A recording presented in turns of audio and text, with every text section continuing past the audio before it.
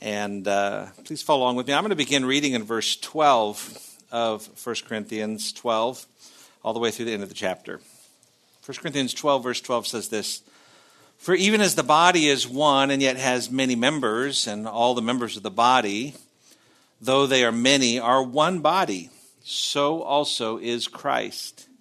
For by one Spirit we were all baptized into one body, whether Jews or Greeks, whether slaves or free, and we were all made to drink of one Spirit. For the body is not one member, but many.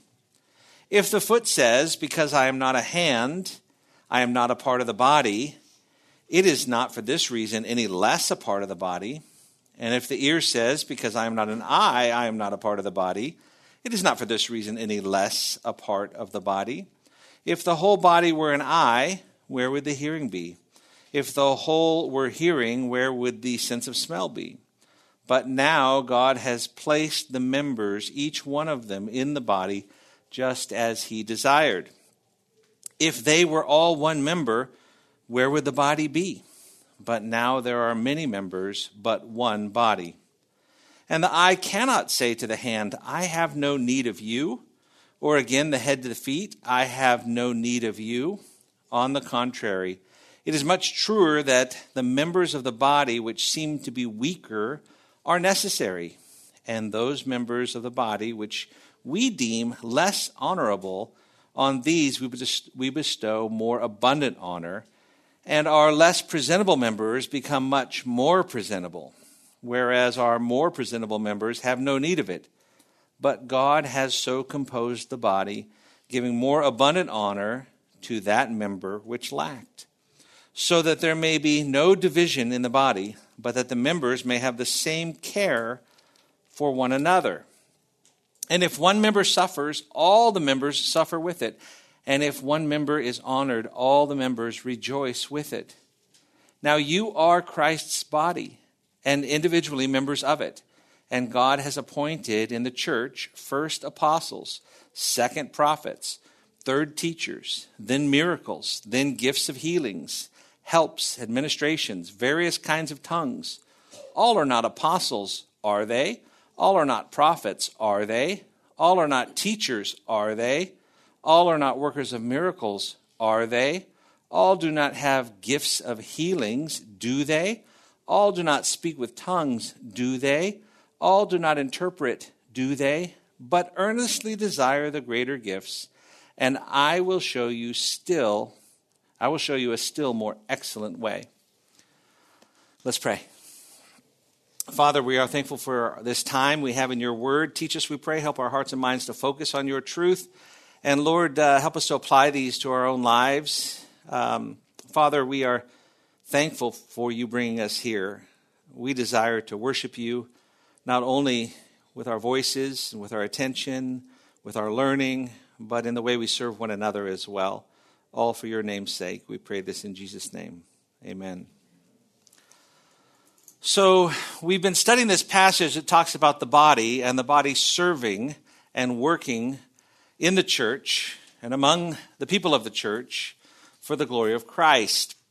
And so I thought I would start this morning by asking the question, where have you served that has brought you the most joy in the church? Where is steadfast serving? I'm just curious. I'd like you to think about areas where you've been able to serve here at Grace Church that has brought you the most joy. Who would like to begin? Shepherd's Conference. Okay, so Shepherd's Conference is, and for those of you who are not familiar with Shepherd's Conferences, it's an annual conference that we have here for pastors. There are about 3,000 or 4,000 pastors that come every year. It's about a 3 or 4 day conference, depending on the year. And we have about 1,000 volunteers from the church that help host the pastors and serve the pastors. And it's not just kind of an hour or two here or there, is it? It's kind of like, for many people, it's an all day. People take off vacation time. And they spend hours doing tasks that are difficult and sometimes might go unappreciated because people don't see it. A lot of it's behind the scenes, setting things up, serving food, preparing food. But why does that bring joy? Why do you think that brings joy?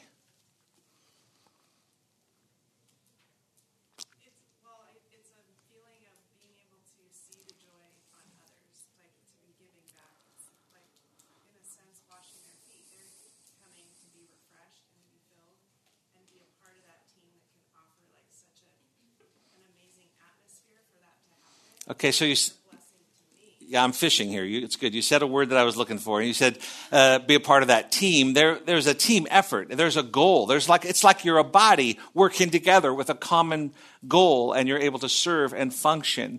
And the better you're able to do that, that brings joy and a sense of accomplishment, not because you took off work and worked long hours and got here early and left late and came here, for several days during the middle of the week, but because you saw how much it served pastors who you love and who you want to help show appreciation to. Great. What are some other things you do here in service besides that 1 week a year that we have Shepherd's Conference? What else are we doing here, Steadfast?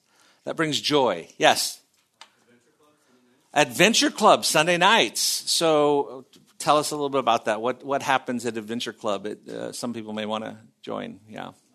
We get to be more intimate with a small group of kids, you as a leader. What is a small group of kids? Our group's about 4 or 5. 4 or 5 kids that you're with, and you kind of help lead them in a bigger group. How many kids come to that Adventure Club in the evenings? Around 100. Okay, so bunch of leaders, and you come and you get to shepherd kids on a Sunday night during the main service. Is that right? Yeah, some of us get to teach a lesson every now and then. You get to teach a lesson every now and then? Great. And what ages are we looking at? Our group is 4th grade through 6th grade. 4th grade through 6th grade, right? Pre-people. Perfect. Okay.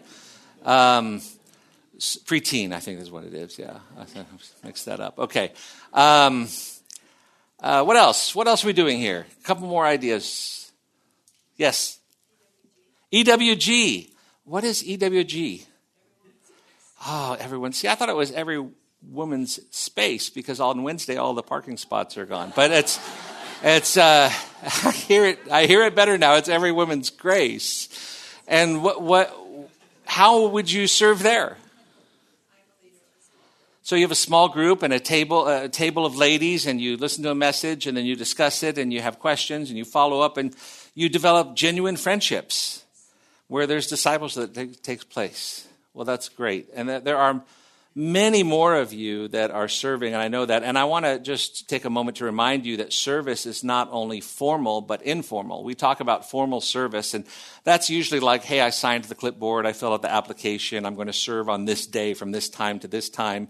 But the body of Christ is to be serving one another all of the time. This is what we should be doing when we're in our Bible studies and here in fellowship group and main service and in between services. You're looking for people who are part of the body of Christ, and how can you pray for them? How can you serve them? What are their needs? Can you get together with them? And really we want to have this idea that service is not just formal, but service can be informal. The body of Christ should be working together. And sadly, we live in a day and age where churches are losing this idea. There is a philosophy of ministry that is common here that is being lost in many churches around the world. The philosophy is pretty simple, and that is the Word of God is taught. The better we understand the Word of God, the more we can apply it to our own lives. The more we apply it to our own lives, the more our lives will change and be a blessing to others, and the more God will be glorified.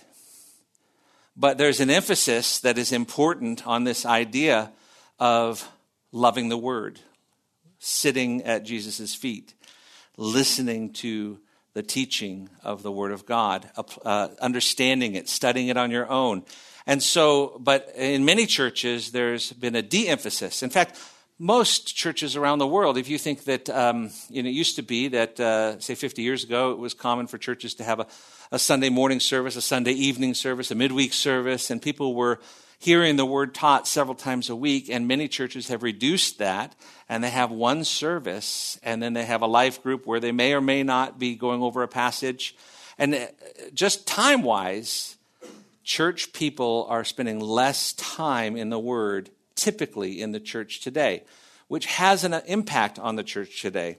And then there are some churches which have really tried to refocus and build their church a different way than this traditional way of prizing really honoring the teaching and understanding of the Word of God, because it's not just hearing the Word of God. If you just needed to hear it and not understand it, well, we could still be Catholic. We could still have the priest speak in Latin, and we don't need to understand it. It's being spoken, and somehow it mystically falls on us, our ears, even though we don't understand it, and we could grow. But that's not the way it works. It needs to be taught and understood, and we need to apply it to our lives.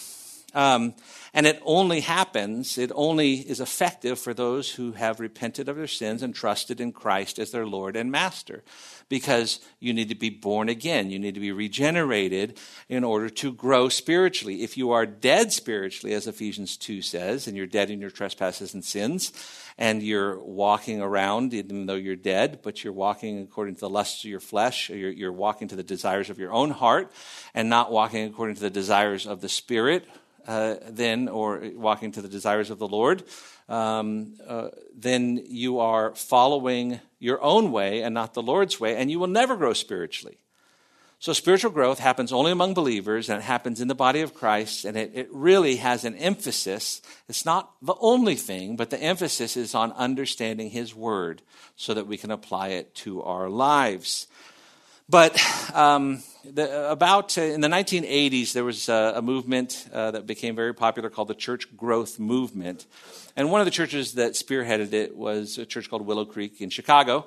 Chicago? Woohoo! Yeah. Okay, so probably don't want to go like this now. This church has began with surveys, going around to the community. What are you looking for in a church?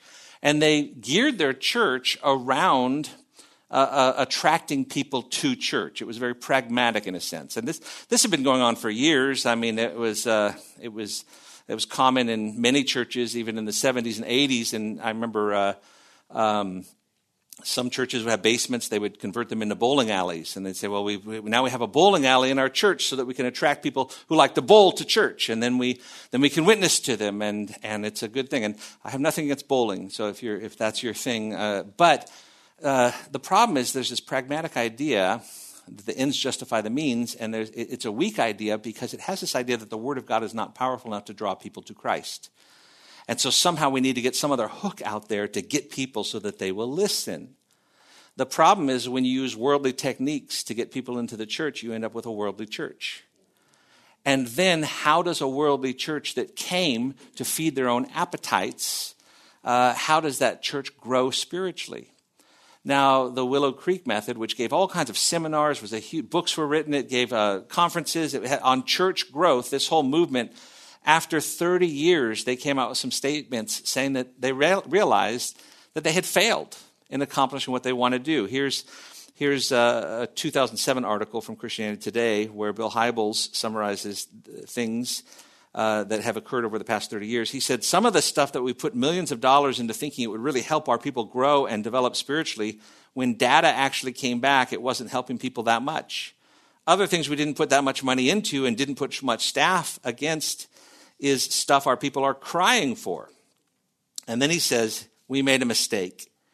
We should have done, for people who have crossed the line of faith and become Christians, we should have taught people how to read the Bible and how to read the Bible between services and how to do the spiritual practices much more aggressively on their own. It's interesting. This is a confession from an article, and that church has kind of imploded. There's been all kinds of issues since then. But what I'm saying is that after 30 years of teaching people how to grow a church, they came out publicly and said, we've been doing it wrong. We should have actually been teaching the Bible. And we've been doing all this other stuff and investing so much in other stuff, and our people are not growing spiritually. So think about that as we're coming to this last section of chapter 12 of 1 Corinthians, because we've seen really in verses 12 and 13, we've seen the formation of a unified body where God has placed it and put it together. We've seen the functioning of a unified body in verses 14 through 26 of how it all works together. And today we're looking at the fostering of a unified body, how to help that body grow and mature, verses 27 through 31. And so as we look at verses 27 through 31 of 1 Corinthians 12, we're going to see three details about God that should foster growth in the church. Three details about God. And the first detail is that God has a statement about the church. And this is significant. It's found in verse 27. Verse 27 of 1 Corinthians 12 says this, "Now you are Christ's body and individually members of it." I'm astonished at that sentence because this is Paul writing to an individual local church in Corinth, and he says, you are Christ's body. He doesn't say, you will be Christ's body.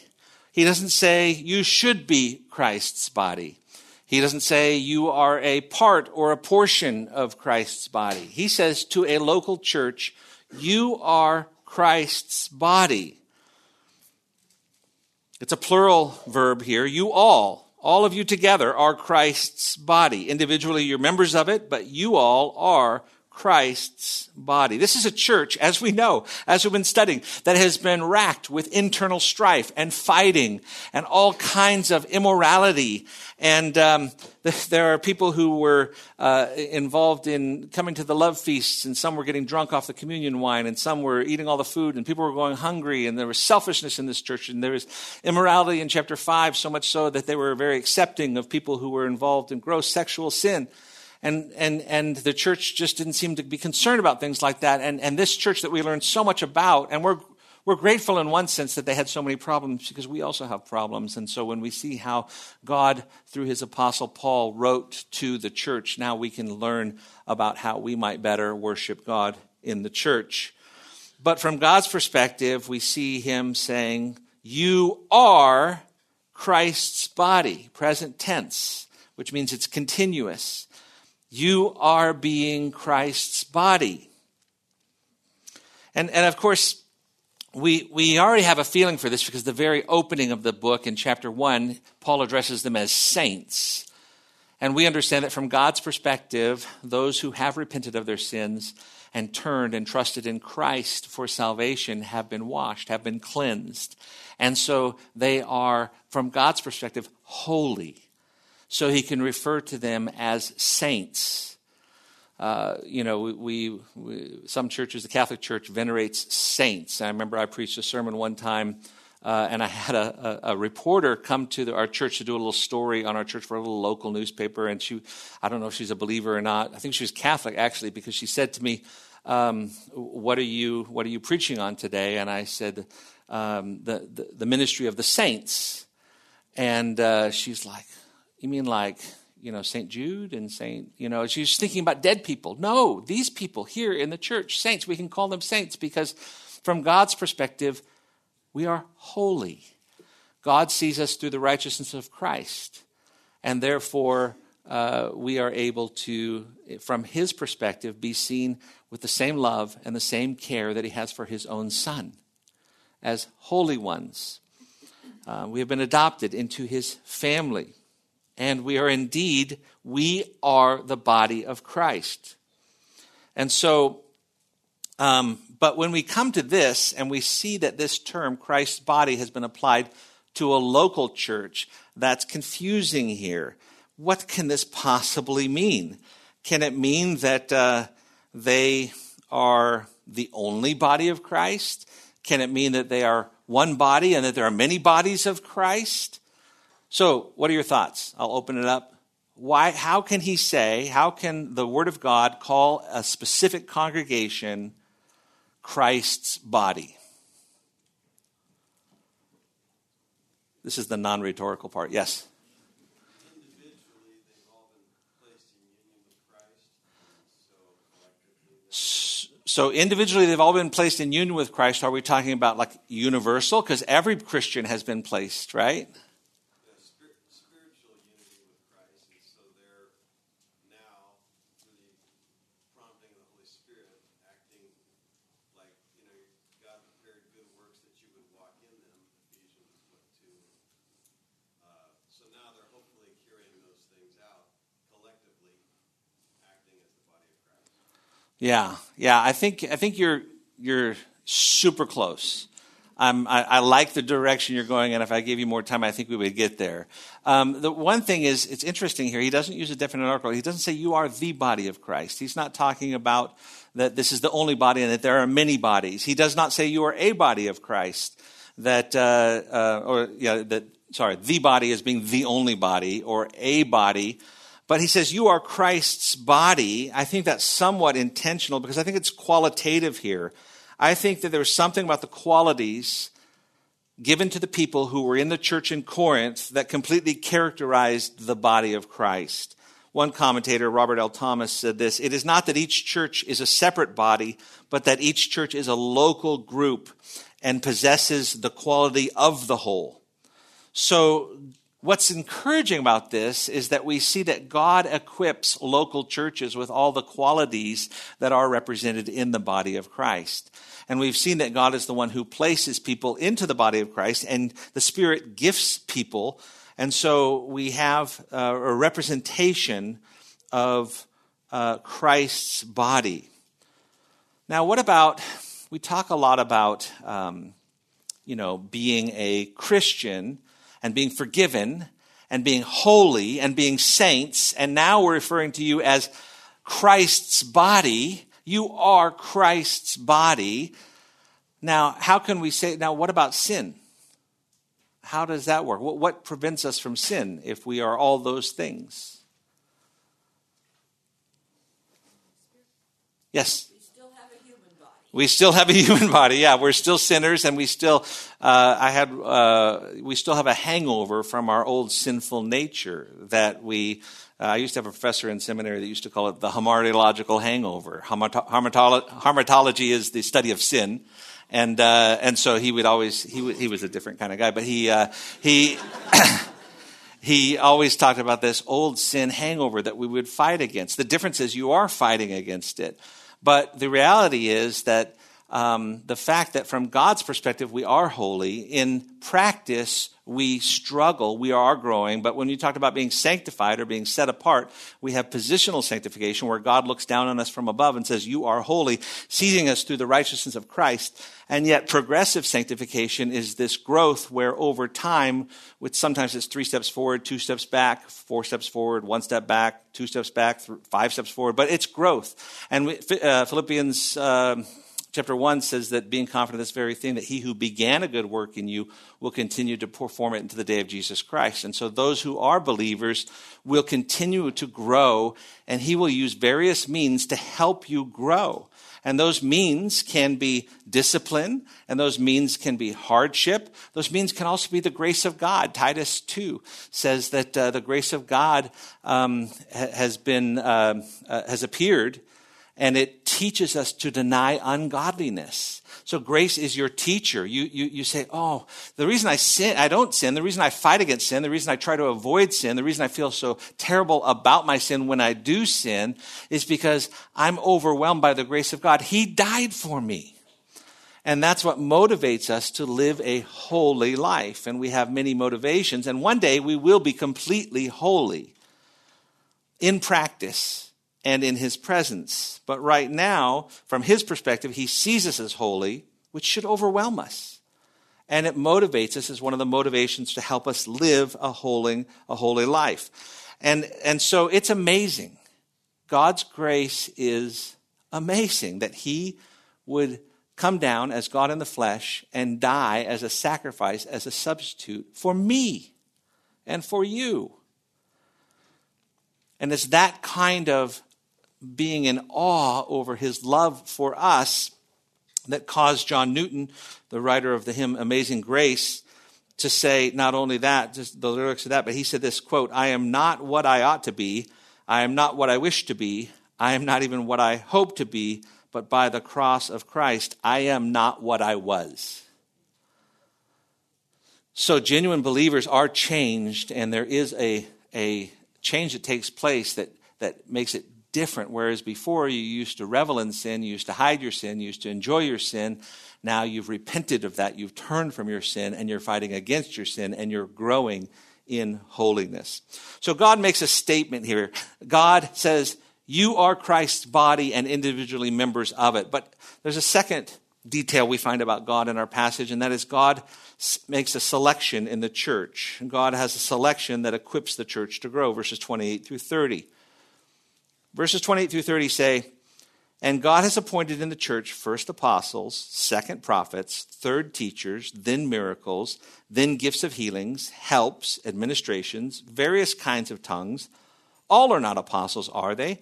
All are not prophets, are they? All are not teachers, are they? All are not workers of miracles, are they? All do not have gifts of healing, do they? All do not speak with tongues, do they? All do not interpret, do they? And so, once again, we have a list here. And Paul has given several lists in the book of Corinthians. But here's a list of individuals and gifts that the Lord has given to the church, that he has selected for the church. And he seems to arrange them in some sort of order, because he begins with the first three as first, second, and third, and then he has then and then for the fourth and fifth, and then he just continues on. But there seems to be some sort of order here that emphasizes some sort of arrangement. And it seems to be going in a descending value. Now, this is not a complete list, obviously. He often gives lists that kind of give you an idea or a sampling or a smattering of different types of gifts, and we've seen that in the 4 passages that deal with gifts. But the question comes up, why would he do this? I mean, he spent so much effort already in this chapter to try and emphasize the fact that no one is better than anyone, no gift is better than any other gift, and that we shouldn't look down on gifts that are less honorable. And we make all kinds of effort to try and honor those that are dishonored. You know, like someone who doesn't like their hair, and so they make all kinds of effort to color their hair or add hair or do something. I mean, they try to honor it more. This is probably a bad, really, illustration, but you see something that you think about yourself that's dishonorable. You spend a lot of money sometimes trying to make it look more honorable. You give it more attention. Things that you are fine with, you don't give much attention to that because it's already honorable. You don't try and cover it up or change it or whatever. And so Paul's point here is in the church, we have some that we deem to be less honorable, but we should actually make more of an effort to honor them, to appreciate them. And of course, God does that. Someone asked last week, what about how does God honor that? And I think that someday there will be a Bema Seat judgment where just rewards are given to believers. That may be one way that this passage is implying that God honors those things. 2 Corinthians 5:10 is where we read about that judgment. Matthew 19, verse 30, talks about the first shall be last and the last shall be first. And this is the challenge, isn't it? This is the challenge of ministry. Because in the world, we're driven to be first, and we come to the church and we see different gifts and we see different positions of service, and there's something inside us that says, well, I want to do this and I want to be seen here, and if only this person will say, well done. And yet our Lord says we should be fighting to try and be the least and the most humble and the most unseen, and the only well done we should be concerned about is the Lord's well done. And so it goes against that old hamartiological hangover, which we all have, right? So when we see this, we see that he gives certain an order here, though, of gifts. And I want to go through those, but before I do, I just want to point out that he cannot mean earlier that all gifts should be given the same amount of attention in church. Hear me on this. He is saying that we shouldn't despise or look down upon certain gifts. But there are some gifts that the church should focus on more, gifts that have been given to the church because they have a place of priority in the church.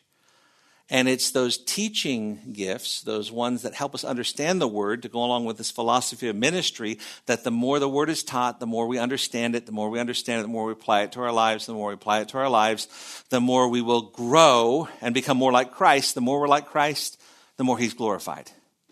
And so if we say that we have to give equal time, for example, to everything, and that just doesn't make sense. I mean, just think about the hundreds of people that were involved this week to get these services and these Sunday school classes and fellowship groups and all that happens today. Hundreds of people served this week. There were people who repaired things on campus. There are people who set up chairs. There are people who cleaned. There are people who organized different people to serve in music. There's the choir. There's everything that happens. There are hundreds of people just here on this campus this week serving to the glory of Christ. But that doesn't mean that we give equal time to everything. And there have been some churches that say, well, we need equal time to everything. I mean, we'll only have 15 minutes to set up, and then we'll have 15 minutes of singing, and 15 minutes of prayer, and 15 minutes of announcement, and then 15-minute sermon. Amen? So, there we go. Thank you, Aunt Sharon. So nice to have you here.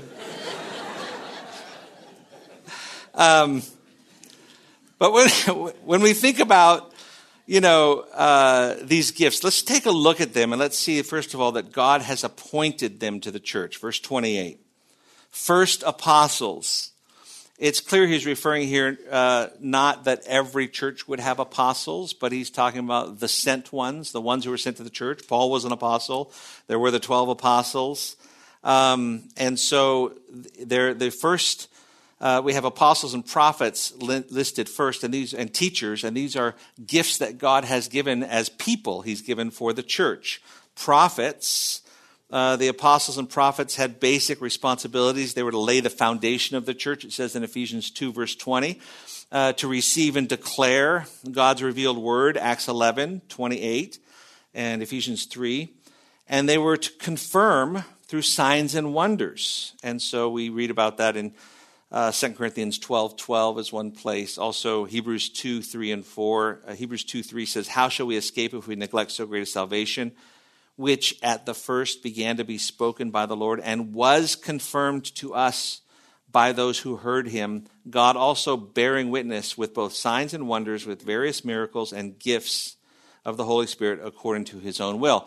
So the apostles and the prophets laid the foundation for the church. They laid it past tense. Ephesians 2:20 talks about the apostles and prophets who laid the foundation for the church. It's no surprise to us that we don't have apostles and prophets today like they did in the first century, because the foundation has been laid, Christ being the cornerstone. And if you're going to do the same thing you do when you lay a foundation, you're not going to end up with a structure like a building. You're going to end up with a tower that is just one solid foundation over a foundation over a foundation. We don't need to keep on relaying the foundation. God appointed apostles and prophets to lay the foundation of the church. And before the canon of Scripture was closed, in order to confirm the message that was spoken, that these weren't false prophets or false apostles, they had signs and wonders that accompanied them, according to Hebrews 2, verses 3 and 4. So first apostles, second prophets, third teachers. Ephesians 4:11 combines this gift with the gift of pastor. Talks about the pastor and teacher in Ephesians 4:11, which doesn't necessarily mean that everyone with the gift of teaching should be a pastor, but every pastor should have the gift of teaching. I would talk to my students when I was serving as missionary in Malawi, and we had shepherding was very common. Goat shepherding was very common where I lived in Malawi. Goat meat's really good meat. I'm not a big fan of the goat milk because, well, frankly, they didn't strain the hair out very well, and so it gets in between your teeth. But that's probably more details than you need this morning. But I said to my students when I was teaching in Africa, I said, imagine that you have a shepherd boy who loves the sheep, brushes their hair, hugs the sheep, is really good with the sheep, knows them all by name, and yet never takes them to a new pasture, never feeds the sheep, never takes them to get water. Would you keep that boy as a shepherd boy? They say, no, we'd get rid of him like that. He'd be gone. I say, okay, let's suppose you have a pastor in your church who loves the people, drinks tea with the people, just really cares for the people, but he just doesn't teach, is not a good teacher. And people just don't understand. And they walk away saying, what was that? Do you keep him? And they go, oh, that's more difficult. But really, a pastor is a shepherd, and a shepherd who does not feed is not a good shepherd, especially when we think about how the church is going to grow. And so teachers are one of these positions that God has given to the church, a gift according to Ephesians 4:11, a gift according to this passage here that God has given to the church. He has appointed some to teach. And that might be different than the gift of teaching. The gift of teaching, I mean, every father needs to be able to teach his children. There are plenty of people who we all need to be able to teach to a certain degree. If we're going to disciple anyone, we need to be able to teach what we've learned. But that's differing in different people, and some people have a spiritual gift which is not equated with a natural gifting that somebody might have. And it says in 1 Corinthians 12:18, we read earlier, but now God has set the members, each one of them in the body, just as he pleased. And so he's appointed some to have the gift, or as teachers. And then he says, after that, miracles, and then gifts of healings. And so we've talked about this quite extensively. I'll just restate this, and that is that we believe that miracles still happen. We believe that God still heals. I do not believe, and we do not teach here, that people still have the gift of miracles or the gift of healing as they did in the first century. The gift that was demonstrated by the apostles, we just don't see demonstrated like that today, where the healing was visible, instantaneous, and it didn't fail. And they didn't use excuses like, well, you don't have enough faith, come back when you have more faith, and that sort of thing. The idea is that God does still heal. He may choose to heal miraculously, instantaneously, but not through an individual like he did when he gave that gift to certain individuals in the first century and in the Old Testament times too. Mark 16:20 is one where it says, and they went out and preached everywhere, and the Lord working with them and confirming the word through accompanying signs. That's another passage, just like Hebrews 2:3, which tells us that the signs and wonders were there to confirm that the word was being spoken and taught. And today, if you want to confirm that the word is being spoken and taught, you can confirm it with what? With the word. Whereas in the first century, the word wasn't complete, and so there were other ways of confirming it. Now, if you believe that the word isn't complete now and that we still are receiving prophecy, even though the book of Revelation says no one should add to these words, then that's where that belief comes that, and now we have these confirming gifts still existent today. So I wanted to touch on that. I don't want to get into that unless you have questions, but I just really, some of these gifts are clearly temporary and some of them last longer. And we'll see that in chapter 13 because we know that some are temporary because it says that some in verse 8 will be done away with and some will cease. And so we'll get that. Probably, we're going to go back into chapter 13, probably in August when we come back from our break in July. We'll be in that section. But I do want to spend time on that and show more about that.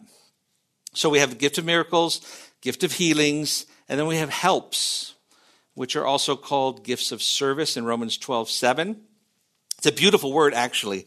It means to laying a hold of, or to take a burden off someone else and lay it on yourself.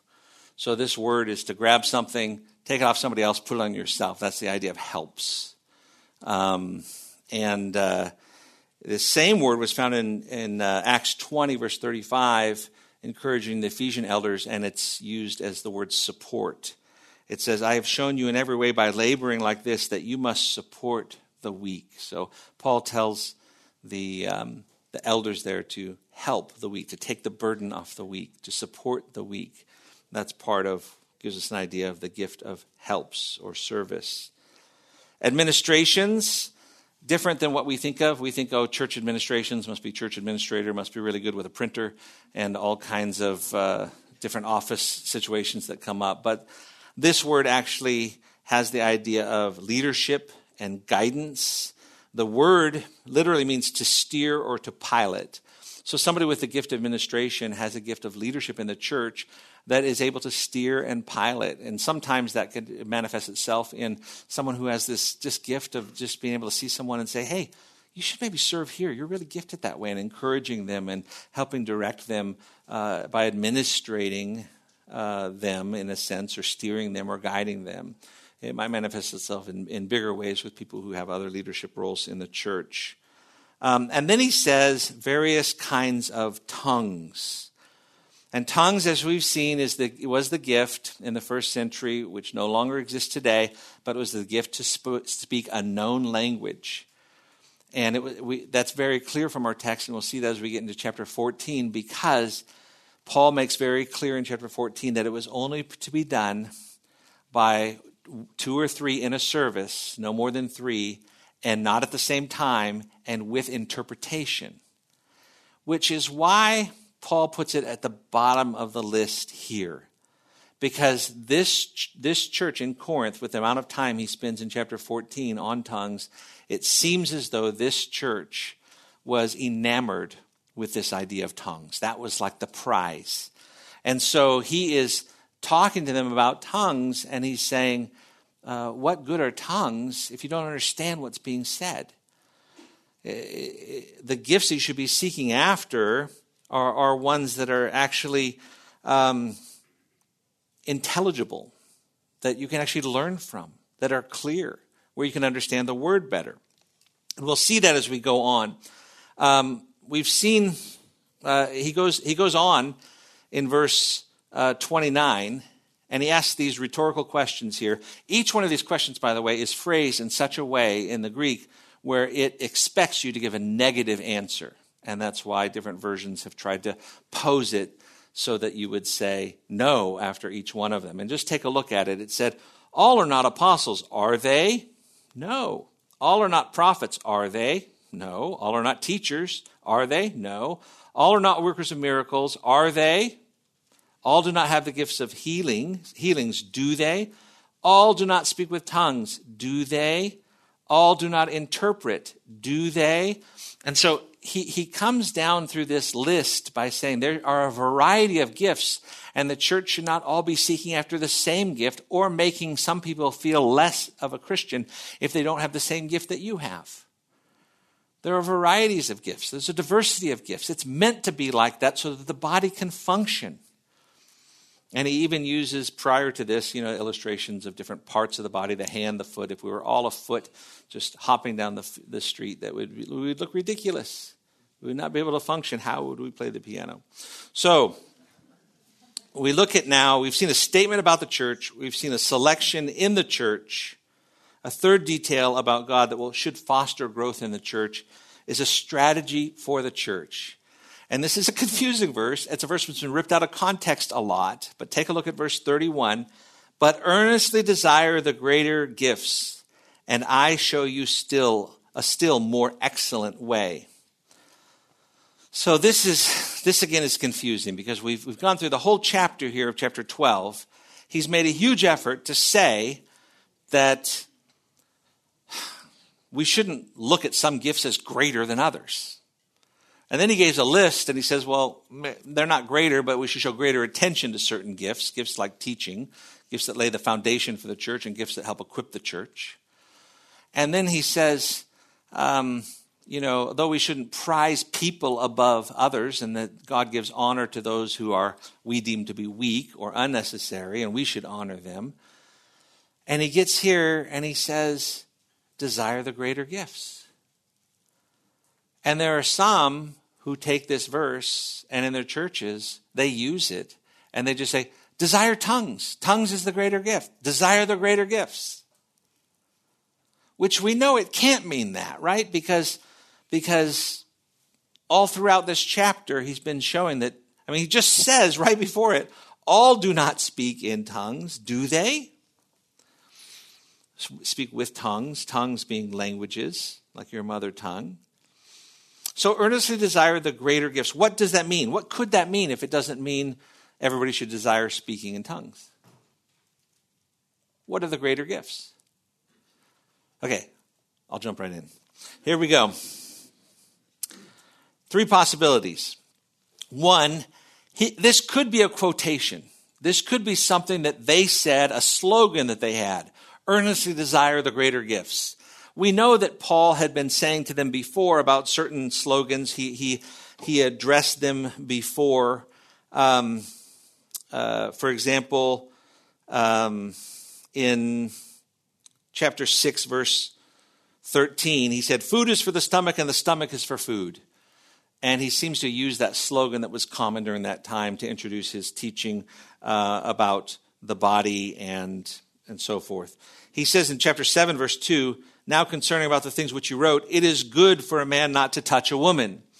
And I think there was some confusion about that slogan, and that's probably something that they were saying in the church. You shouldn't touch a woman, and the idea wasn't like how many Bibles to have you between you and the woman, but the idea was it was basically sexual relations with a woman. And there were some in the church in 1 Corinthians 7 we learned about who were wanting to divorce their spouse and live a celibate life because they thought it was more holy to be celibate. And we talked a lot about that when we were in chapter 7.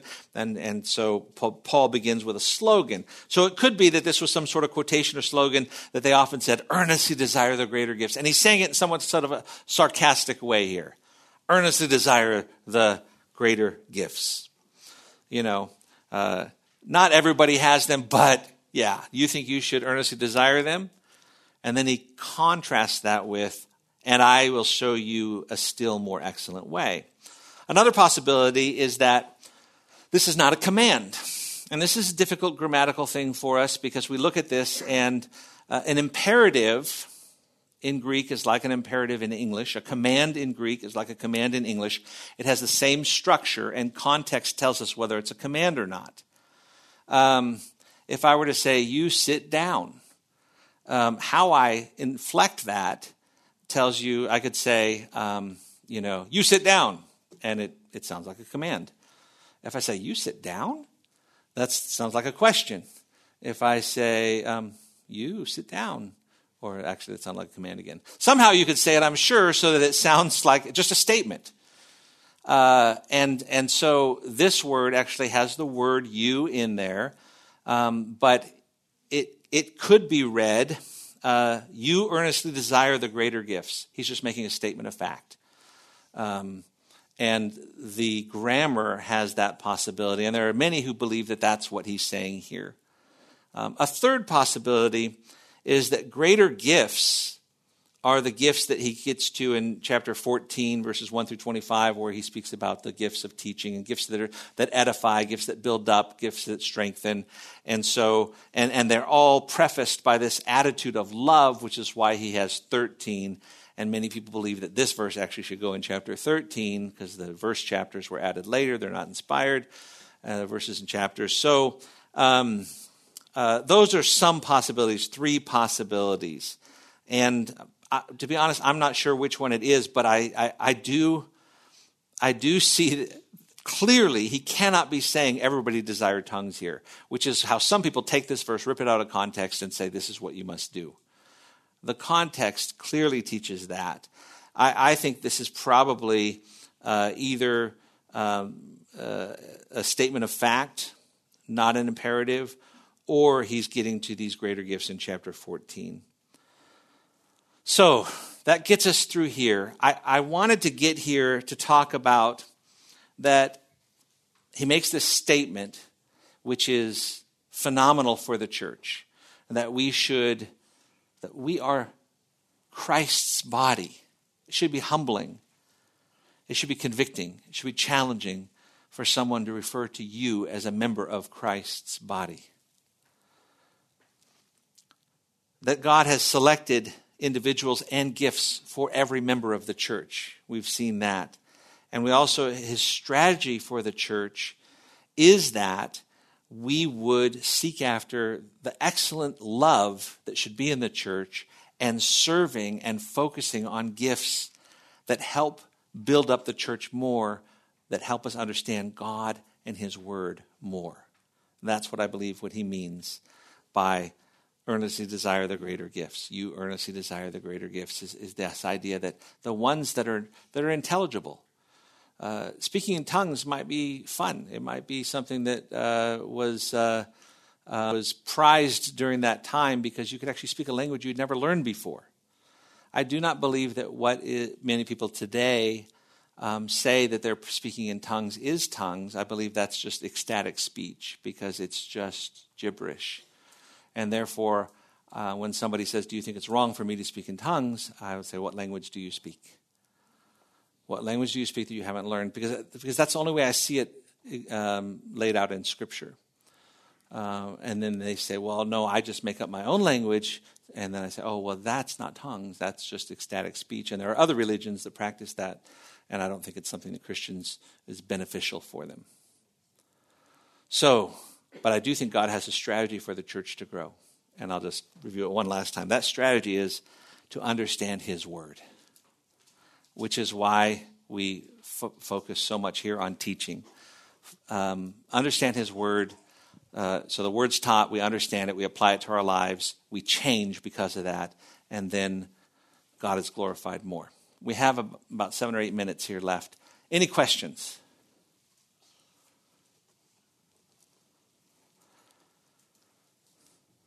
Yes, Michael.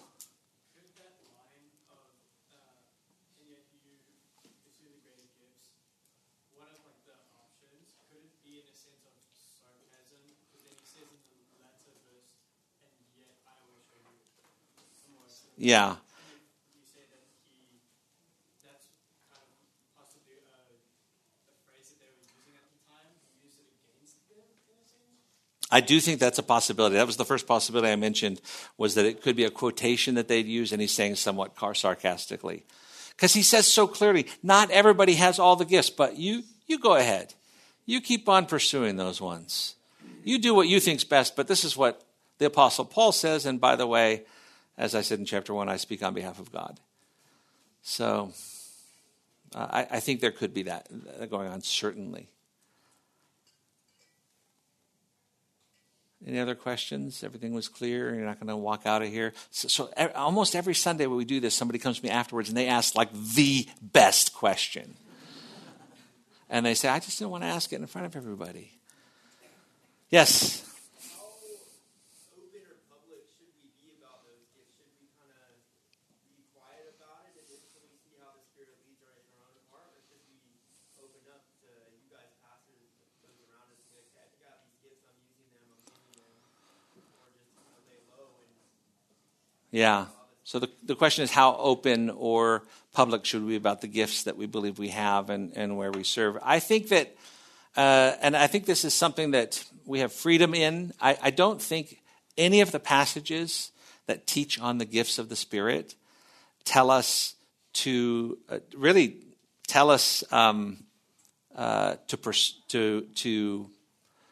seek after certain gifts. These are gifts that are given to us. They're gifts.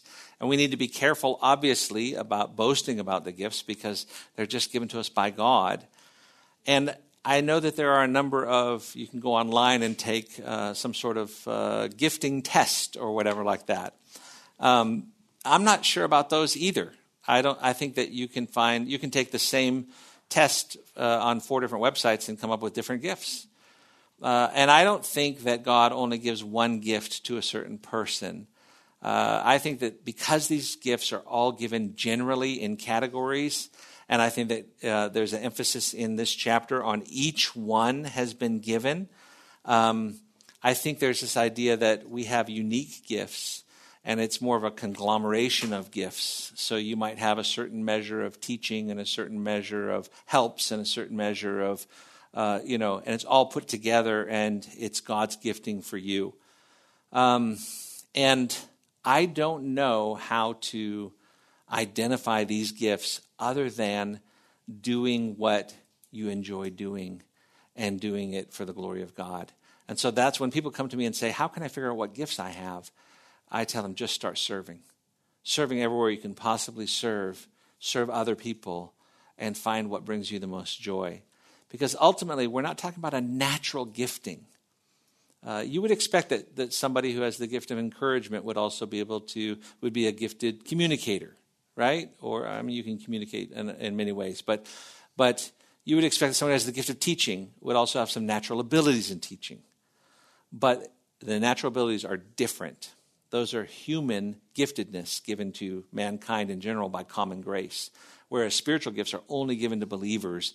And they manifest themselves in ways that we don't understand, which is why sometimes you teach and you go home and your wife says, "What was that?" Hypothetically, you would do that. Anita's coming back this week. She's visiting her sister this week. But I'm not talking about her anyways. But at that same week, somebody could come to you weeks later and say, "You will never know how much that ministered to me." And I'm grateful. And I think that most of us probably focus too much on what we're doing and ourselves. And, oh, man, there's a time where you say, I should have done better and all this. But you do your best. You do it with excellence. You put the time in. You find ways to serve. And then you commit it to the Lord. Lord, use this. I did it for you. I didn't do it for accolades from other people. I didn't do it to try and, win the affection of a certain person or whatever. I did this for you and your name alone. All right. Yes, Bruce. What do you think of the interpretation that the obvious sense should be the most sense that we'd seek? So, yes, you are to desire the greater gifts, verse 31. What is that? Verse 28. He's given us the order. Yeah. So the temporary gifts we're going to skip. So we should desire prophecy, teaching, help, administration, and correcting the problem. Lastly, we desire tongues. Yeah. And I do think so. I think that is fair. And what Bruce has suggested is that when he says the greater gifts, he's pointing back to what he says in the beginning of verse 29, first apostles, second prophets, third teachers. Hey, you want to seek after things? Go for that. The danger is that some of them earlier on in the book said, I am of Paul, I am of Cephas, and there were certain apostles that they treasured too much. So I think you can get carried away with that. But the idea of a first century church wanting apostles and prophets and teachers to be prevalent among them so that they could grow. Yeah, I do believe that. Yeah, great. That's a good point. Thanks. Yes? What does it mean where Paul says in 1 Corinthians 14, like 18 through 23, 4-ish, where he's talking about, I thank my God that I speak with tongues more than all of you. And then he later says, therefore tongues are for a sign, not to those who believe, but to unbelievers, that prophesying is not for unbelievers, but for those who believe. Therefore, if the whole church comes together in one place and all speak with tongues, and there come in those who are uninformed or unbelievers, will they not say that you are out of your mind? Yeah, so PJ asked a question about 1 Corinthians 14. So we'll close with this, and we'll just we'll pick this up when we get to 1 Corinthians 14. But take a look at 1 Corinthians 14, verse 8. Verse 18, Paul says, I thank God that I speak in tongues more than you all. Of course, right now, he's saying that he had the gift of speaking tongues. So he was able more than any of them to speak in known languages that he had never studied before, which would be very, very helpful for a guy who traveled around to different countries and ministered the gospel. He says, however, in the church, I desire to speak 5 words with my mind so that I may instruct others also rather than 10,000 words in a tongue. He's saying, hey, if I had the choice, I'd rather speak 5 words that were intelligible in this church than 10,000 words in a tongue that you couldn't understand. Verse 20, brethren, do not be children in your thinking, yet in evil be infants, but in your thinking be mature. In the law it is written, by men of strange tongues. That's a quote that we'll come to. Verse 22, so the tongues are for a sign, not to those who believe, but to unbelievers. But prophecy is for a sign, not to unbelievers, but to those who believe. In other words, when people came to a church and you were an unbeliever and you say, wow, he says these are messages of God. He's speaking in my own language, like in Acts chapter 2, and 15 different nations are there, and they're speaking the wonders of God in there, and they're hearing them in our own language, is what it says in Acts chapter 2. So on the day of Pentecost, they heard this. So now they're believing because they're hearing the wonders of God, and they're seeing it displayed in a miraculous way. And yet that was really impressive, and they all wanted to do that. But prophecy is better for a church because you don't have to go through an interpreter and then hear what the message was and say, wow, I can't believe he spoke that tongue. Hear it straight from somebody who can just teach God's word. like a prophet or apostle. And that's going to build the church. That's going to edify the church, which is really our focus and what we're trying to get to with our philosophy. That's good. It's a good way to wrap it up. Hey, it's great to be with you. And next week, we're having a missionary come and visit us, Bruce. And did we announce this before? I wasn't listening. Oh, we did, yeah. Hey, bring your friends. It's going to be great. If you want to know what's going on in Ukraine, firsthand testimony of what's been going on in Ukraine, pictures, firsthand, right here, Steadfast, next week. Please come. Let me just close in prayer. Thank you, Father, for your goodness. Thank you for this time together. We love you. We honor you. We thank you for your word. Teach us, change us, use us, be glorified. In Jesus' name, amen.